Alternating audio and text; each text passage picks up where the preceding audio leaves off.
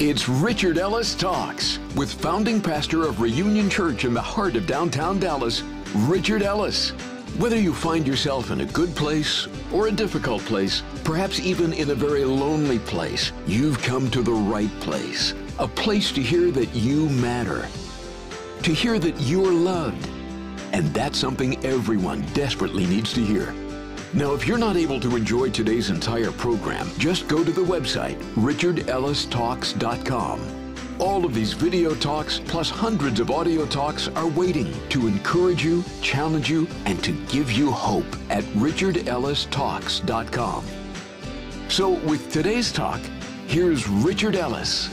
The title of today's message is On the Lamb, and I'd like you to turn to Exodus chapter 12 with me, and we're going to read the story here of where Passover comes from. And in Exodus chapter 12, verse 1, this is after all the other plagues, and Pharaoh has refused to let God's people go, and God is about to drop the hammer in a way that they could not refuse. And in verse 1, it says, "Now the Lord spoke to Moses and Aaron in the land of Egypt, saying, 'This month shall be your beginning of months. It shall be the first month of the year to you. Speak to all the congregation of Israel, saying, on the 10th of this month, every man shall take for himself a lamb, according to the house of his father, a lamb for a household. And if the household is too small for the lamb, let him and his neighbor next to his house take it according to the number of the persons, according to each man's need, you shall make your count for the lamb.'" So if you had a big house and the lamb would feed everybody, great. If it was just you by yourself or two of you and your neighbor had some, you say, okay, we'll pile in together. "Your lamb shall be without blemish, a male of the first year. You may take it from the sheep or from the goats. Now you shall keep it until the 14th day of the same month." So remember this. We'll come back to this in a little bit. They pick the lamb on the 10th, but they don't kill it on the 10th. They keep it till the 14th. "Then the whole assembly of the congregation of Israel shall kill it at twilight, and they shall take some of the blood and put it on the two doorposts and on the lintel of the houses where they eat it. Then they shall eat the flesh on that night, roasted in fire with unleavened bread, and with bitter herbs they shall eat it. Do not eat it raw, nor boiled at all with water, but roasted in fire, its head with its legs and its entrails." So you cook the whole thing together. "You shall let none of it remain until morning, and what remains of it until morning you shall burn with fire." So consume this lamb. Eat what you can, and if there's any left over the next morning, consume it, burn it with fire. "And thus shall you eat it, with a belt on your waist, sandals on your feet, and your staff in your hand. So you shall eat it in haste." So you're not supposed to eat fast normally, but in this case, that's what the instructions were. So dressed, ready to go, staff in hand, sandals on, like you're going somewhere. And the fact of the matter is they were going somewhere. "It is the Lord's Passover." And then he explains why he's doing this. "For I will pass through the land of Egypt on that night, and will strike all the firstborn of the land of Egypt, both man and beast. And against all the gods of Egypt I will execute judgment. I am the Lord." So what's going to happen on that night? The angel's going to pass through and kill the firstborn. Now you say, well, wouldn't God's people be exempt? And this is not a technicality, this is the point of the whole thing. The people of God would not be exempt if they did not follow the directions, if they were not in their house, if they had not picked a lamb, sacrificed the lamb, put it on the doorpost and the lintel, then they were susceptible to the same death that all of Egypt was, the firstborn of both man and beast. Verse 13, "Now the blood shall be a sign for you on the houses where you are." So that will be a sign for you, but then look at this. "And when I see the blood, I will pass over you, and the plague shall not be on you to destroy you when I strike the land of Egypt." So it'll be a sign for you, but it is also for God to see. Why would it be on the outside? Because when he passed through, he would pass over that house. So the blood of that lamb on the doorpost of that house is what protected that house from experiencing what the rest of Egypt experienced: man and beast, man and animals. The firstborn would die. Then go down to verse 50, and if you keep reading here before verse 50, you see they did what they were told, and Pharaoh, all the Egyptians said, "Get them out of here, and you can have whatever you want, just get out of here." And they were ready to go, and literally that same day, you see here, verse 50, "Thus all the children of Israel did as the Lord commanded Moses and Aaron, so they did. And it came to pass on that very same day that the Lord brought the children of Israel out of the land of Egypt according to their armies." So literally, eat a meal, God passes over your house, the Egyptians say, "We're done," and they are leaving. And the only way they left with their families intact was that God saw that they had obeyed and put that blood on the doorposts and the lintel of their house. I'd also like you to turn to Isaiah 53. And it is very fascinating to me that you go back hundreds and hundreds of years and read things that you say, well, what does this have to do? You know, how could they possibly have known way back then what was coming in the future? And this is clearly in reference to Jesus. When you read Isaiah 53, verse 1, follow along with me. "Who has believed our report, and to whom has the arm of the Lord been revealed? For he shall grow up before him as a tender plant, and as a root out of dry ground. He has no form or comeliness, and when we see him, there is no beauty that we should desire him. He is despised and rejected by men, a man of sorrows and acquainted with grief. And we hid, as it were, our faces from him. He was despised, and we did not esteem him. Surely he has borne our griefs and carried our sorrows.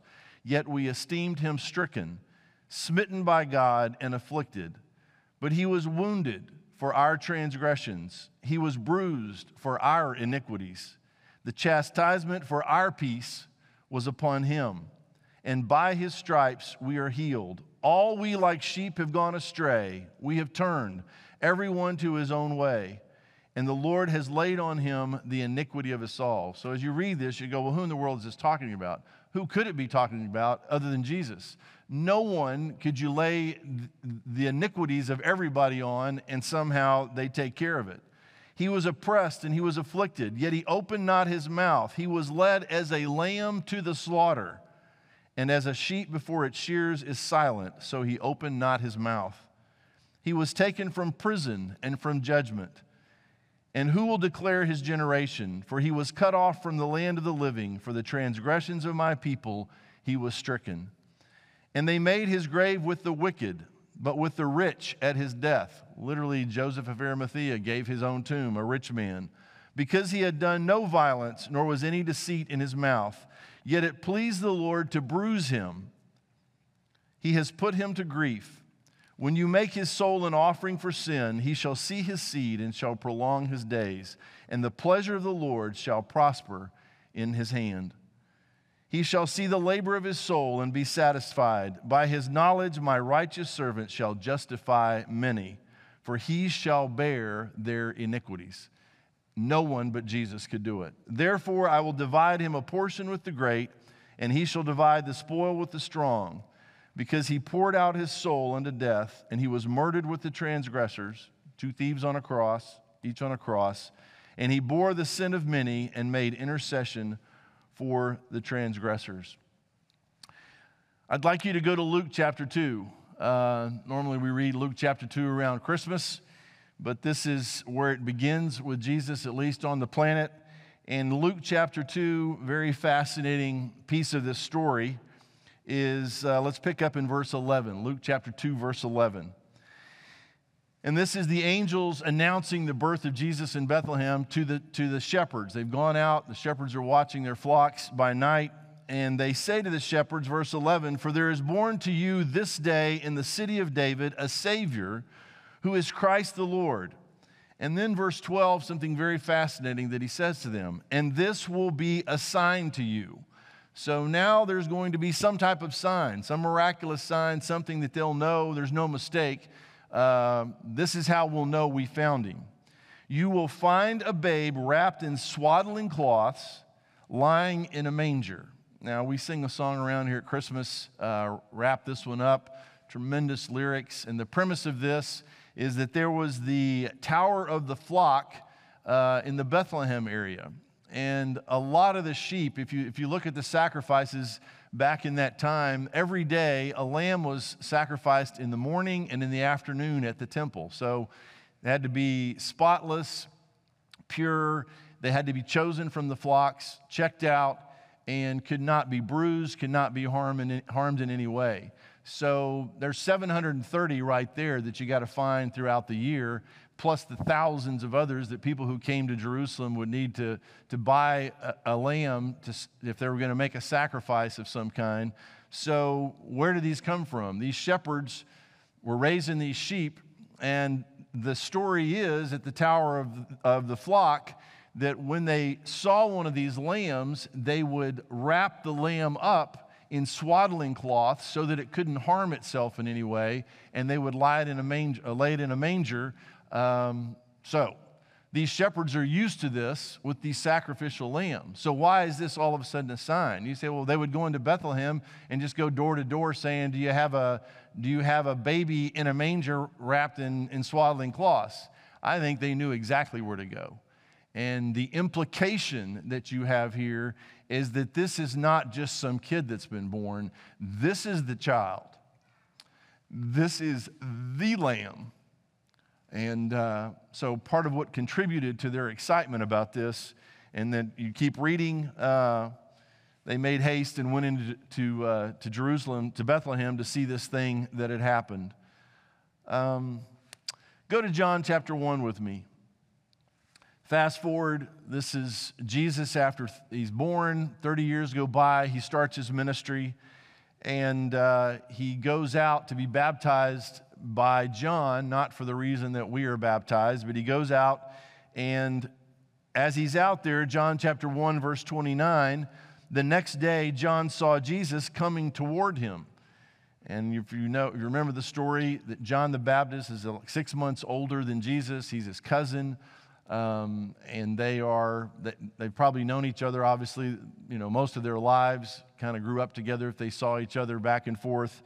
But on this day, John looks up, sees Jesus coming toward him, and said, "Look, behold, the Lamb of God who takes away the sin of the world." So John knew who he was.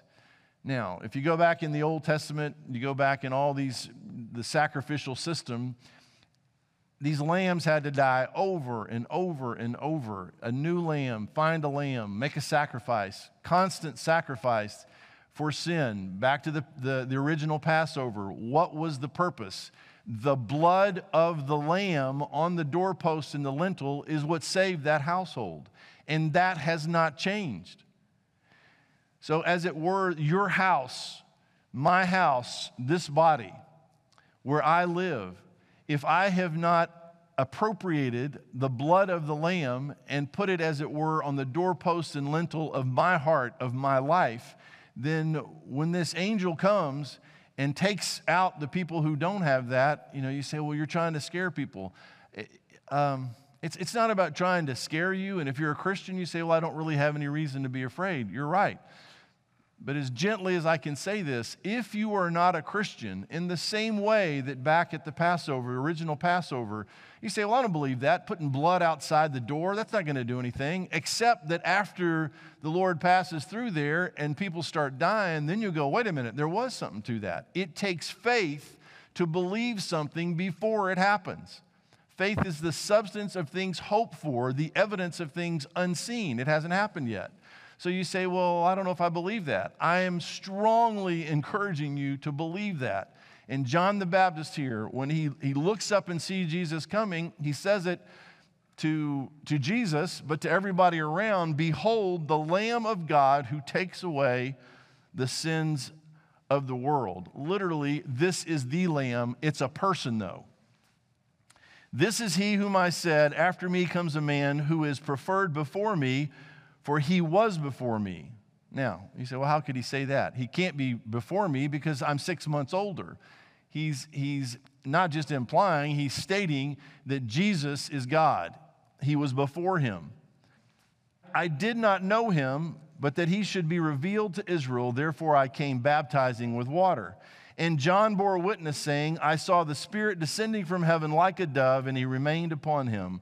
I did not know him, but he who sent me to baptize with water said to me, upon whom you see the Spirit descending and remaining on him, this is he who baptizes with the Holy Spirit. And I have seen and testified that this is the Son of God. Again, the next day, John stood with the two of his disciples, and looking at Jesus as he walked, he said, again, behold the Lamb of God. So you say, well, I don't believe that. I get that. You either believe that Jesus is the Lamb of God who takes away the sins of the world, or you don't. And if you do, then you can have assurance that if you die, you will be in heaven with him forever. And that in this life, he will never leave you. He will never forsake you. He's going to take care of you no matter what. And no matter what, if something tragic does happen, you're going to be with him forever.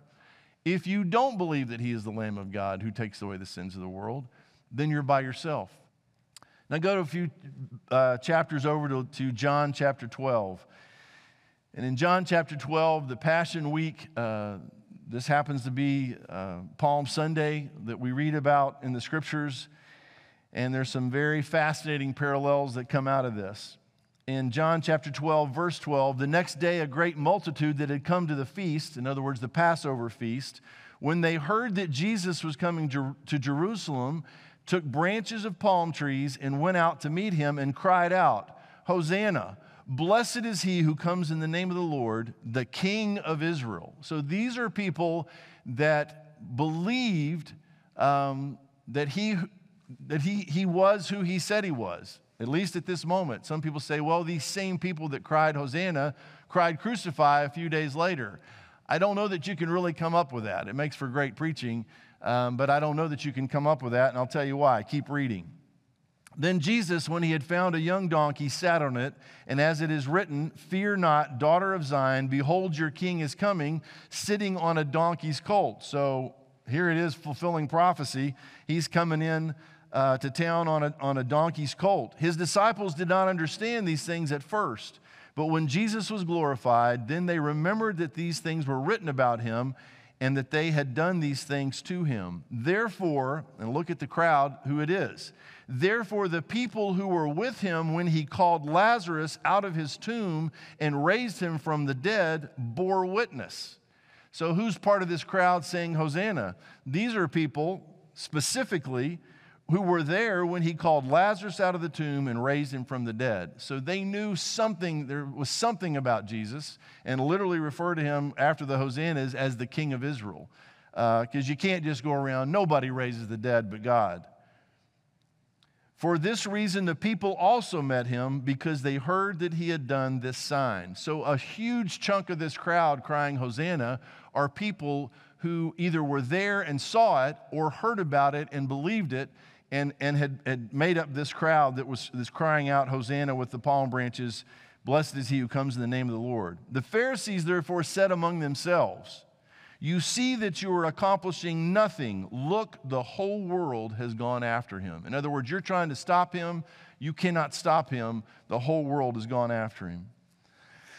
Now, we read back in Exodus that the first month of the Passover happened in the first month, on the 10th day, which is this Palm Sunday. And it's the month Nisan, Nisan, if you've seen that on a Jewish calendar. And on the 10th day of Nisan, it's the day that what happened? It's the day the lambs were chosen for Passover. So all over town, Jesus is coming into town, and people who are going to observe the Passover are doing what? They're selecting their lamb for the Passover meal. If you keep reading, Jesus, a few days later, when he is crucified, at the third hour, as it says, which is 9 a.m., Jesus is crucified just as the first lamb of the daily sacrifice is offered on the altar in the temple. So he is crucified that morning. A lamb is being offered in the temple. And that afternoon, the 9th hour, or 3 p.m., the time of Jesus' death on the cross, corresponds to the time in the evening sacrifice was being made in the temple. So a lamb is sacrificed in the temple when he is crucified, and a lamb is being sacrificed that afternoon when he dies. But if you keep reading, when Jesus dies, what happens? The veil of the temple is rent between the holy place and the Holy of Holies. And the God that they were offering these sacrifices to and trying to atone for sin, all of a sudden, that massive curtain, wall of a curtain that separated the priests who only went into the Holy of Holies one time a year, all of a sudden that thing is ripped from top to bottom. Why? Because the sacrifices will no longer be required because of the blood of the Lamb that is shed that Good Friday. And people say, why do you call it Good Friday? It's good for us, not so good for him. If you go back and look at the phrase on the Lamb, that phrase means to be on the run from the law, flight, escape, to run off. A lot of people do this with God. They are on the Lamb running from God. So, are you on the Lamb? Are you running from God? And do you have a list of things that if we really sat down and said, okay, tell me about your life, and what people come up with that they don't want to talk about is everybody can come up with the fact that they're a sinner. And they have nowhere to go with this list of sins, with this list of problems. Turn yourself in. Throw yourself on the mercy of the court. And I promise you, in this courtroom, you walk in the courtroom and the judge, in this case, God the Father, will look at you and say, how do you plead? And I have no other plea but what? I'm guilty. And so he lifts up the hammer, as it will, the gavel, and he's about to rap the gavel and sentence you. And Jesus speaks up, and what does he say? I paid for that. Give me his sheet. Give me his rap sheet. I'll attach it to my cross. And the Father looks at the Son looks at the Father, and he raps the gavel, and then what does he say? Not guilty. You walked in that courtroom guilty, and you walk out not guilty. And see, this is very mind-boggling to people. You say, but I know I did all these things. How can I possibly be guilty and be declared not guilty? It's not fair. And you're exactly right. That's what makes the gospel such an extraordinary thing. Why would God let his only Son, the Lamb of God, come down here, tempted in all manner of sin, yet without sin, deserve nothing but got our everything? And it all gets laid on the Lamb. That's your only hope. That's my only hope. It's such a simple thing. It's an overwhelming thing. You say, why do you cry? I've never gotten over that somebody died for me. Not just that somebody died, but somebody who didn't deserve to die for me died for me. He had done nothing to deserve death. So he got death and I get life. The last chapter I'll read you is Revelation 21 and verse 22. And he's describing heaven here. John, in this vision that he saw, what it was revealed to him. He said, but I saw no temple in it, talking about heaven. For the Lord God Almighty and the Lamb are its temple. The city had no need of the sun or of the moon to shine in them, for the glory of God illuminates it. The Lamb is its light, and the nations of those who are saved shall walk in its light. And the kings of the earth bring their glory and honor into it. Its gates shall not be shut at all by day, and there shall be no night there. And they shall bring the glory and the honor of the nations into it. But there shall by no means enter it anything that defiles or causes an abomination or a lie, but only those who are written in the Lamb's book of life. Enough of being on the Lamb, enough of running, enough of trying to get away from God. Turn to him. Change your mind. Repent. Go to him. Turn yourself in. Throw yourself at the mercy of the Father. I promise you, you will find grace. You will find mercy to help in time of need. And he can save you. And you can take all the stuff that you've carried so long, that you are a sinner primarily, and say, God, I put it on your Son, on the Lamb, and I trust him to save me right now. Father, I thank you so much for your word. I thank you for these stories that are not just stories, they are the truth. And for all that you have done to get us to this place. I pray for anyone listening today who has not known, does not know the assurance of their salvation. They don't know where they actually probably do know where they'd end up, Lord, without you now.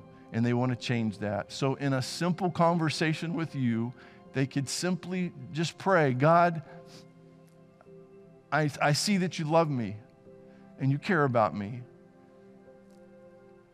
I believe that Jesus died on the cross to pay for my sin and was buried and raised from the dead to provide me the forgiveness of my sin and eternal life as a free gift. I accept the gift of eternal life. I accept his blood payment for my life. And I ask you to come live in me and through me and change me from the inside out and take away the fear of death, take away the fear of the future, and confirm to me in the person of the Holy Spirit taking residence in my life, fill me from the inside out, and let me know that I'm going to be more than okay, that I have an answer for life, I have an answer for death, for sin, everything that comes against me, that you have overcome all the enemies that I face. Father, thank you for loving me. Thank you for this free gift that you offer so generously, so graciously. And thank you for giving me the faith to believe and to accept what you offer today. And Father, for those of us who are Christians, who know these things, I pray that you would reassure us, that you would kindle in us, even if we're down to an ember somewhere in the dust, that you would stir up the gift of God that's within us, and that you would help us rise up, Lord, at a time like this and always be ready to give a reason for the hope that's within us and not be ashamed, not be afraid, but realize that people all around us, Lord, every day that we text or call or FaceTime with, whatever it is, Lord, that they need hope, they need answers. And hope is not something, it's a sweet person. And his name is Jesus. We love you, we trust you, we praise you, we thank you, and we pray it all in Jesus' name. Amen. We'd love to keep this conversation going with you anytime on the website richardellistalks.com. There you'll find the full version of today's talk, plus hundreds more of Richard's challenging and encouraging audio and video talks. Then discover over 1,000 cities where Richard Ellis Talks is broadcast. Or you can share a request on the prayer wall. Plus, if you'd like to consider a gift, learn how to join the financial partnership team and so much more at richardellistalks.com. So let's meet again here next time to talk about how God is ready to change your life starting today with Richard Ellis Talks.